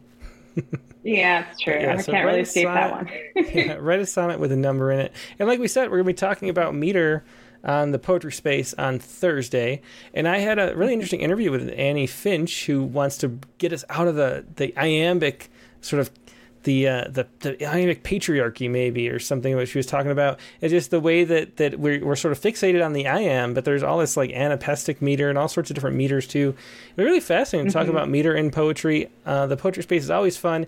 And now X, Twitter, the artist formerly known as Twitter, allows, you don't need the app anymore. So if anyone wants to participate, they can find either my Timothy Green or Katie_Dozier on Twitter, and then find the link to our space and just jump in and talk and share your opinions about meters. So that'll be a lot of fun. Yeah, I'm looking forward to reading and discovering some metered poems that perhaps I haven't heard before too. Yeah, definitely. We definitely read a lot of poems on the space, and I do like formal poetry, so it's going to be nice to have a topic that week. So thanks, Katie. Looking forward to that, and thanks for sharing next week's prompt. Thanks for the awesome show tonight. All right, talk to you later. Bye. Bye. Yeah, it was Katie Dozier, of course, our prompt poems editor. And that is going to be the show for this week. Now, next week's guest on the Rattlecast is going to be Elizabeth McMoon Tatengo. You might recognize Elizabeth because she's been she's won the Ekphrastic Challenge several times. She's been in Poet Responds several times. She's also a librarian in our Librarian Poets issue, which we did a couple years ago. So we'll talk about that a little bit. We'll talk about she's a short form type poet, a lot of haiku, a lot of just very short, tight little poems is what she likes to do. Her book is Various Lies, which is a few years old, but still very interesting. So we'll be reading poems from there and talking to Elizabeth, then doing the prompt, write a sonnet with a number in it for next week's show, Rattlecast number 209, Monday, September 4th, the regular time, 8 p.m. Eastern, 5 p.m. Pacific. Hope to see you then. Hope you have a great week. In the meantime, I will talk to you later. Good night.